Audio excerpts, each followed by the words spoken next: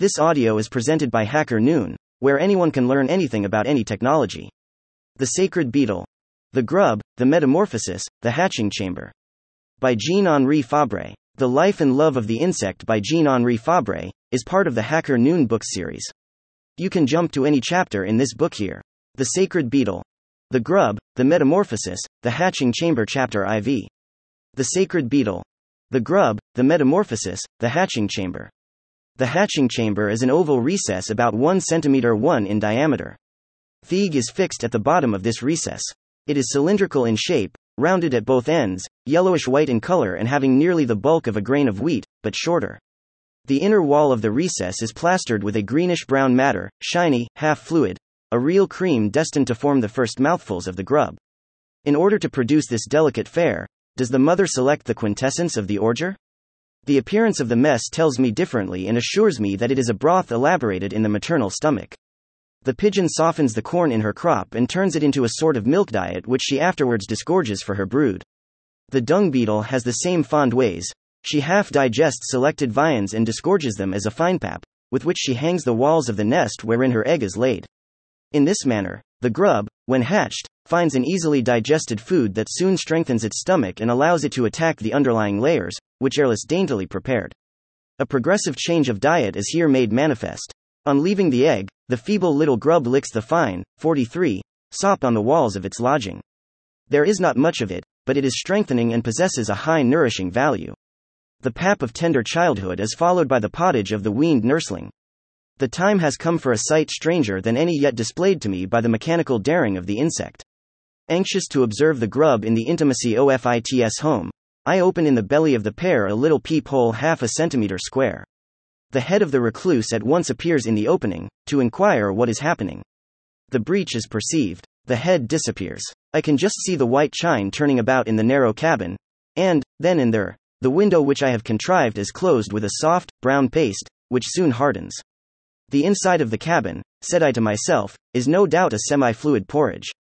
Turning upon itself, as is shown by the sudden slide of the back, the grub has collected an armful of this material and, completing the circuit, has stuck its load, by way of mortar, in the breach considered dangerous.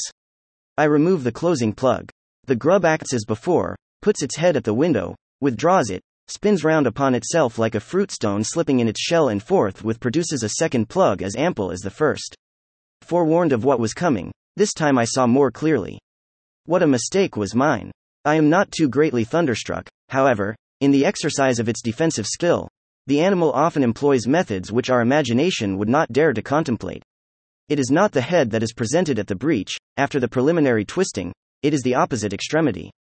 The grub does not bring an armful of its alimentary dough, 44, gathered by scraping the walls, it excretes upon the aperture to be closed, a much more economical proceeding.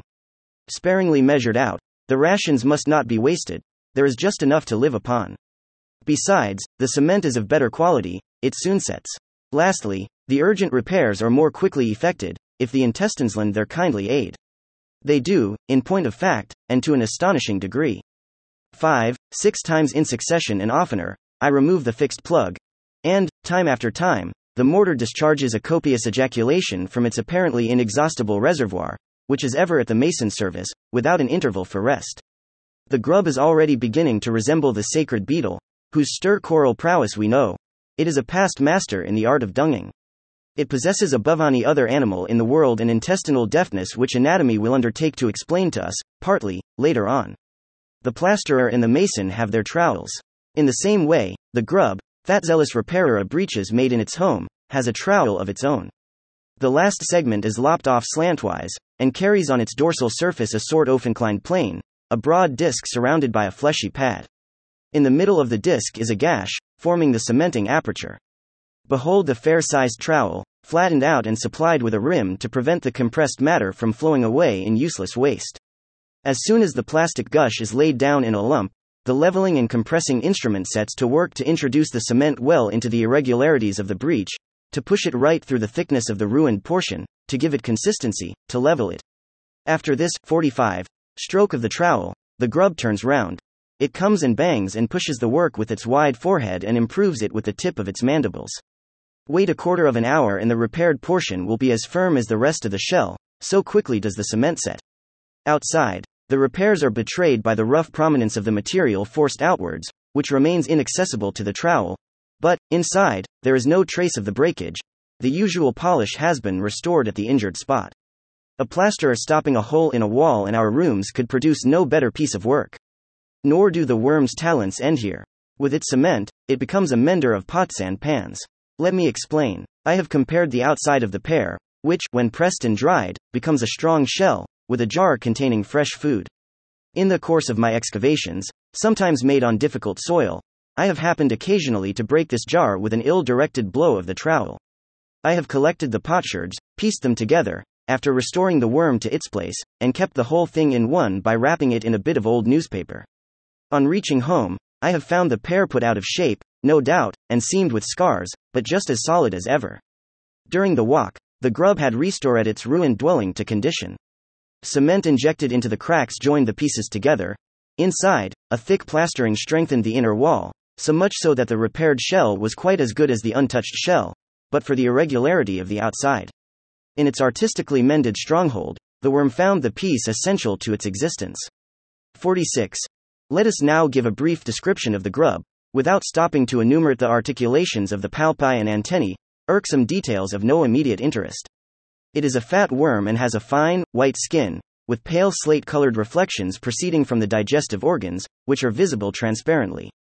Bent into a broken arch or hook, it is not unlike the grub of the cockchafer, but has a much more ungainly figure, for, on its back, at the sudden bend of the hook, the third, fourth and fifth segments of the abdomen swell into an enormous protuberance, a tumor, a pouch so prominent that the skin seems on the point of bursting under the pressure of the contents.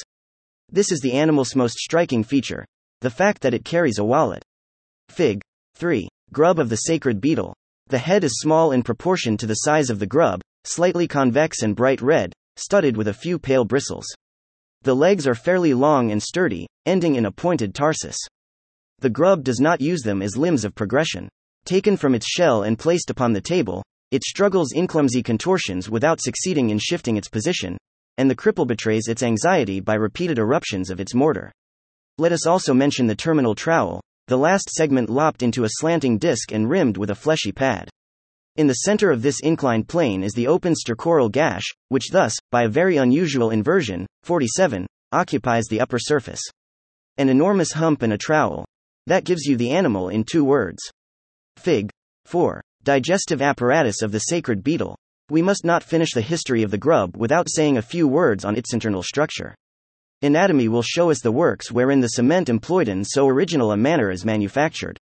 The stomach or chylific ventricle is a long, thick cylinder, starting from the creature's neck after a very short gullet.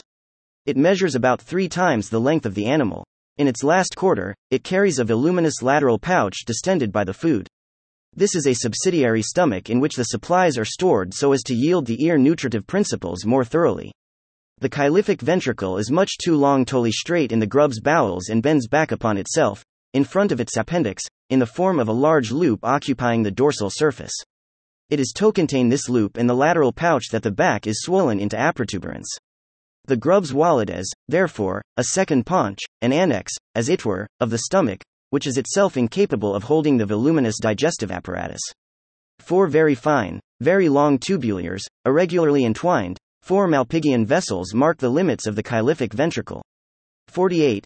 Next comes the intestine, narrow, cylindrical, rising forwards. The intestine is followed by the rectum, which pushes backwards.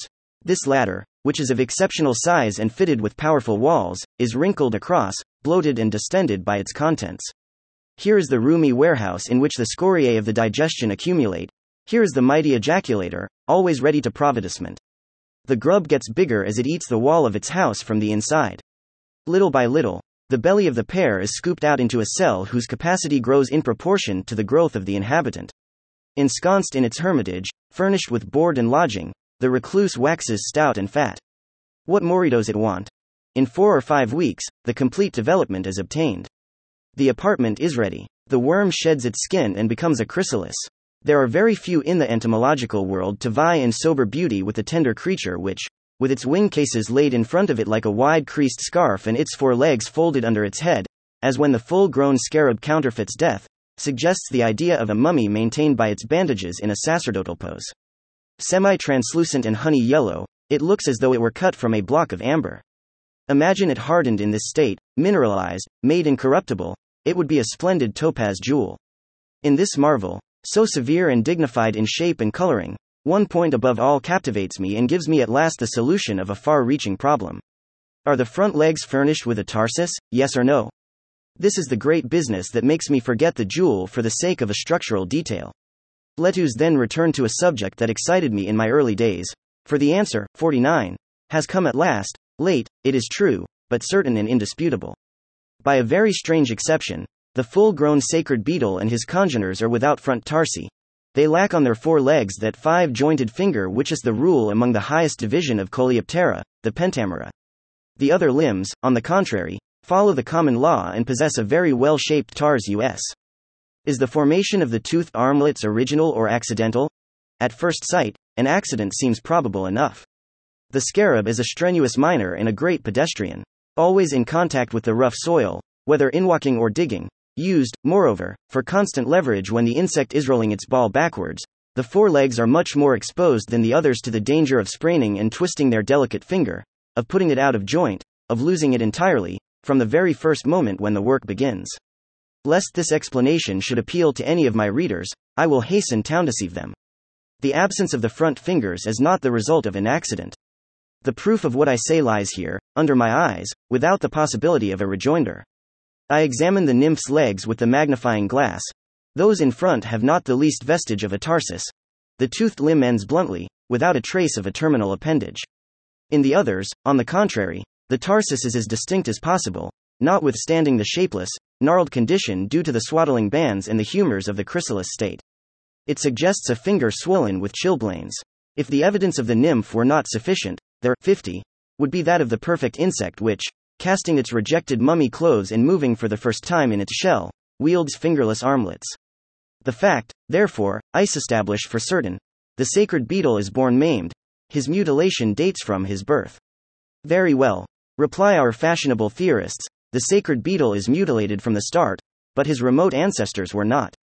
They were formed according to the general rule, they were correct in structure down to this slight digital detail. There were some who, in the course of their rude task as diggers and rollers, wore out that delicate, cumbrous, useless member, and, finding themselves better equipped for their work by this accidental amputation, they bequeathed it to their successors, to the great benefit of the race. The present insect profits by the improvement obtained by a long array of ancestors, and, acting under the stimulus of vital competition, gives permanence to an advantageous condition due to chance. O ingenuous theorists, so triumphant on paper, so vain in the face of reality, listen to me for yet one moment more. If the loss of the front fingers be a fortunate thing for the sacred beetle, who faithfully hands down the leg of your fortuitously maimed, why should it not be so with the other members, if they too happen to lose by chance their terminal appendage, a small, powerless filament, almost utterly unserviceable, and, owing to its delicacy, a cause of grievous conflicts with the roughness of the soil? The sacred beetle is not a climber, but an ordinary pedestrian, supporting himself upon the point of an iron-shod stick, by which I mean the stout spine or prickle wherewith the tip of the leg is armed. He does not have to hold on by his claws to some hanging branch, as does 51, the cockchafer.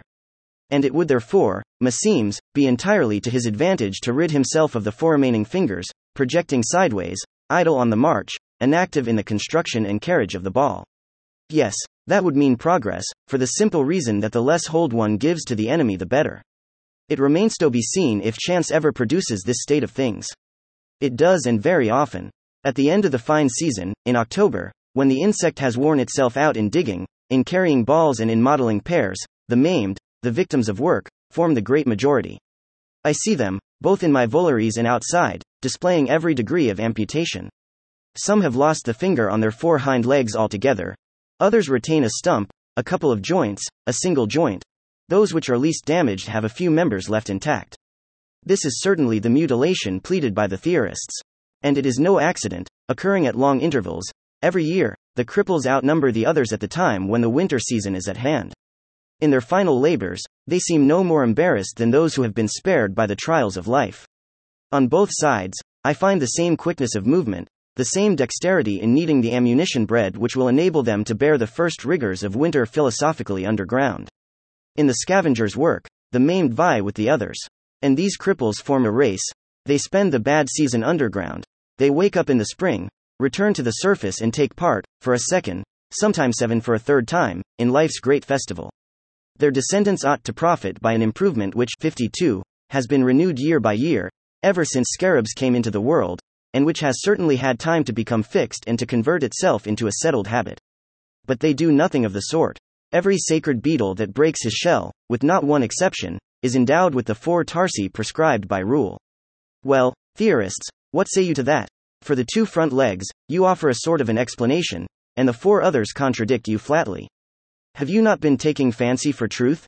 Then what is the cause of the original mutilation of the scarab? I will confess plainly that I know nothing at all about it. Nevertheless, those 2 maimed members are very strange. So strange, in the endless order of insects, that they have exposed the masters, the greatest masters, to lamentable blunders. Let us listen first to Latreille, the prince of descriptive entomologists. In his account of the insects which ancient Egypt painted or carved upon her monuments, 3 he quotes the writings of Horapollo, an unique document which has been preserved for us in the papyri for the glorification of the sacred insect. Greater than, one would feel tempted at first, he says, to set down as fiction what greater than Horapollo says of the number of that scarab's fingers. According to him, their greater than are 30. Nevertheless, this computation, judged by the way in which he greater than looks at the tarsus, is perfectly correct, for this part consists of 5 greater than joints, and, if we take each of them for a finger, the legs being 6 in greater than number and each ending, 53, in a 5-jointed tarsus, the sacred beetles greater than obviously have 30 fingers. Forgive me, illustrious master, the total number of joints is but 20, because the 2 front legs are devoid of tarsi. You have been carried away by the general law. Losing sight of the singular exception, which was certainly known to you, you said 30, swayed for a moment by that overwhelmingly positive law. Yes, the exception was known to you, so much so that the figure of the sacred beetle accompanying your account, a figure drawn from the insect and not from the Egyptian monuments, is irreproachably accurate. It has no tarsi on its 4 legs. The blunder is excusable, in view of the strangeness of the exception. What did Horapollo himself see? Apparently what we see in our day. If Latreille's explanation be right, as everything seems to denote, if the Egyptian author began by counting 30 fingers according to the number of joints in the tarsi, it is because his enumeration was based in his mind upon the facts of the general situation. He was guilty of a mistake which was not very reprehensible, seeing that, some 1,000 years later, masters like Latreille and Mulsant were guilty of it in their turn. The only culprit in all this business is the exceptional structure of the insect. But, I may be asked, why should not Horapollo have seen the exact truth? Perhaps the scarab of his century had tarsi which the insect does not possess today. In that case, it has been altered by the patient work of time. Before answering this evolutionary objection, I will wait for someone to show me a natural scarab of Horapollo's, 54, date. The hypogaea which so religiously guard the cat, the ibis and the crocodile must also contain the sacred insect. All that I have at my disposal is a few figures representing the sacred beetle as we find him engraved on the monuments or carved in fine stone as an amulet for the mummies. The ancient artist is remarkably faithful in the execution of the whole, but his graver, his chisel have not troubled about details so insignificant as those of the tarsi. Ill supplied though I be with documents of this kind, I greatly doubt whether carving or engraving will solve the problem. Even if an image with front tarsi were discovered somewhere or other, the question would be no further advanced. One could always plead a mistake, carelessness, a leaning toward symmetry. The doubt, as long as it prevails in certain minds, can only be removed by the ancient insect in a natural state. I will wait for it, convinced beforehand that the pharaonic scarab differed in no way from our own. Let us not take leave of the old Egyptian author just yet, in spite of his usually incomprehensible jargon, with its senseless allegories. He sometimes has views that are strikingly correct. Is it a chance coincidence? Or is it the result of serious observation? I should be gladly inclined to adopt the latter opinion, so perfect is the agreement between his statements and certain biological details of which our own science was ignorant until quite lately. Where the intimate life of the scarab is concerned, Horapollo is much better informed than ourselves.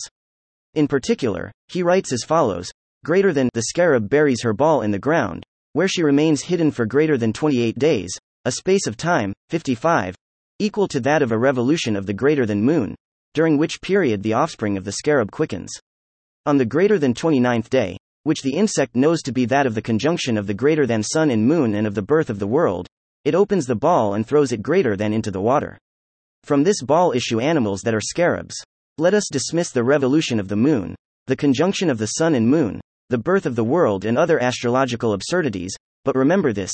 The 28 days of incubation required by the ball underground, the 28 days during which the scarab is born to life. Let us also remember the indispensable intervention of water to bring the insect out of its burst shell. These are precise facts, falling within the domain of true science. Are they imaginary? Are they real? The question deserves investigation. Antiquity knew nothing of the wonders of the metamorphosis. To antiquity, a grub was a worm born of corruption. The poor creature had no future to lift it from its abject condition. As worm it appeared, and as worm it had to disappear. It was not a mask under which a superior form of life was being elaborated. It was a definite entity, supremely contemptible and doomed soon to return to the rottenness that gave it birth. To the Egyptian author, therefore, the scarab's larva was unknown. And if, by chance, he had had before his eyes the shell of the insect inhabited by a fat, big-bellied worm, he would never have suspected in the foul and ugly animal the sober beauty of the future scarab. According to the ideas of the time, Ideaslong maintained, the sacred insect had neither father nor mother, an error excusable in the midst of the simplicity of the 56 ancients, for here the two sexes are outwardly indistinguishable. It was born of the ordure that formed its ball, and from its birth dated the appearance of the nymph, that amber gem displaying, in a perfectly recognizable form, the features of the full-grown insect. In the eyes of all antiquity, the sacred beetle begins to be born to life at the moment when he can be recognized, not before, else we should have the as yet unsuspected worm of affiliation.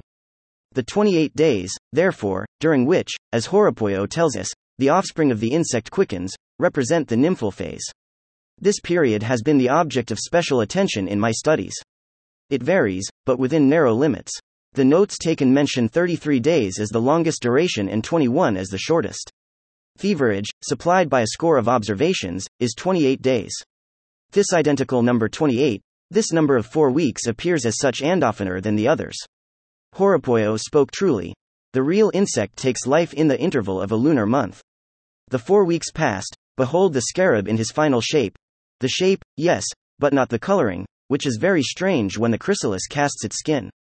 The head, legs and thorax are a dark red, except the denticulations, which are a smoky brown. The abdomen is an opaque white. The wing cases are a transparent white, very faintly tinged with yellow. This majestic dress, combining the red of the cardinal's cassock with the white of the priest's alb, is but temporary and turns darker by degrees, to make way for a uniform of ebon black. About a month is necessary for the horny armor to acquire a firm consistency and a definite hue. At last, the scarab is fully matured. Awaking within, 57, him is the delicious restlessness of an approaching liberty. He, hitherto the son of the darkness, foresees the gladness of the light.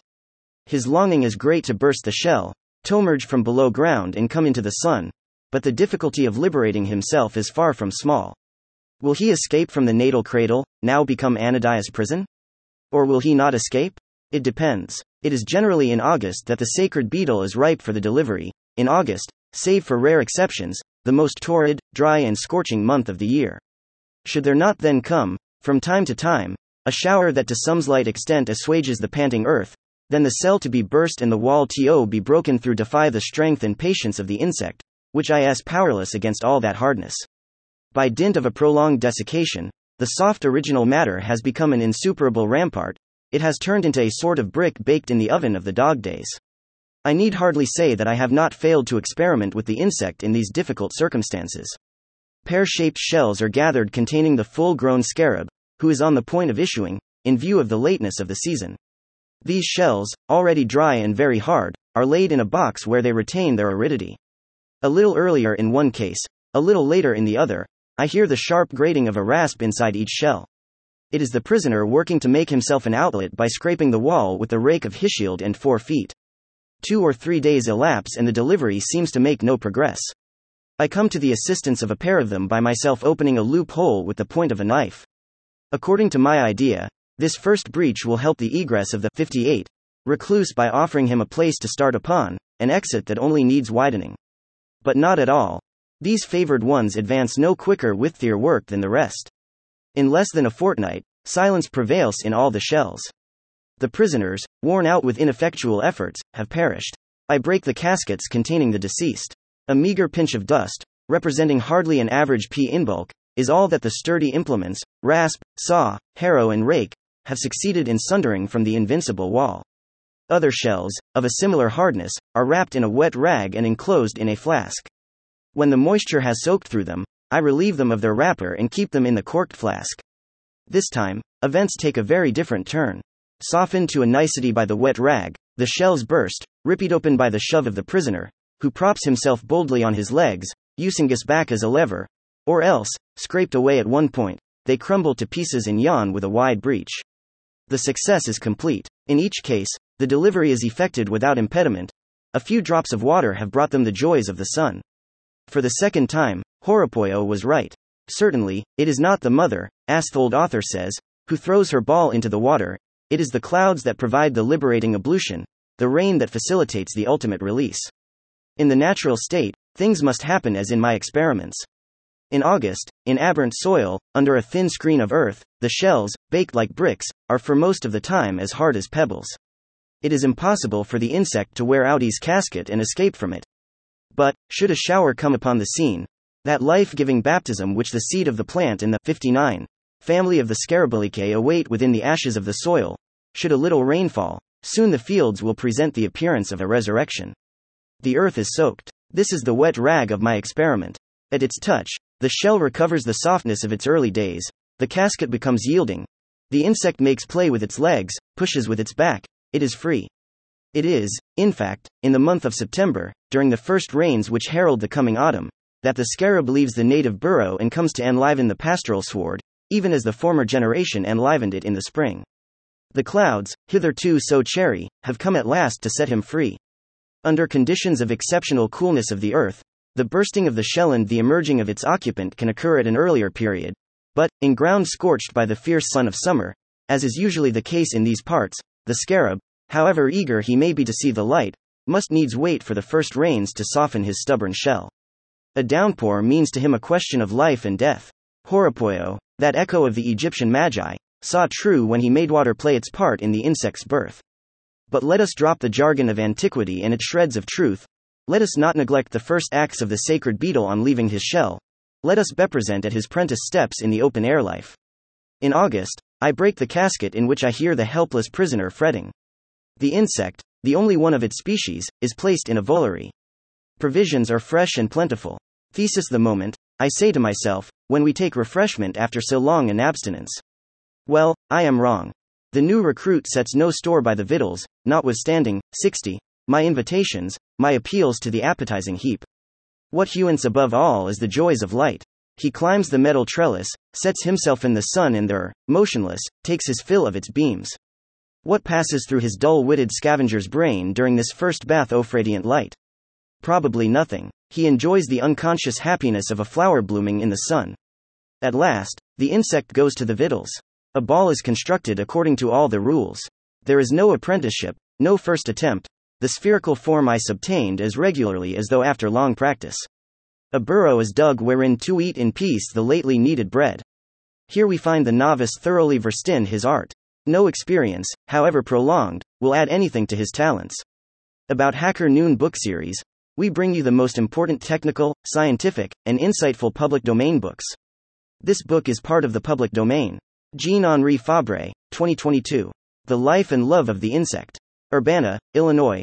Project Gutenberg. Retrieved https://www.gutenberg.org, cache, EPUB, 68974, PG 68974 images. HTML. This ebook is for the use of anyone anywhere at no cost and with almost no restrictions whatsoever. You may copy it, give it away or reuse it under the terms of the Project Gutenberg license included with this ebook or online at www.gutenberg.org, located at https://www.gutenberg.org, policy, license, HTML. Thank you for listening to this HackerNoon story, read by Artificial Intelligence. Visit hackernoon.com to read, write, learn and publish.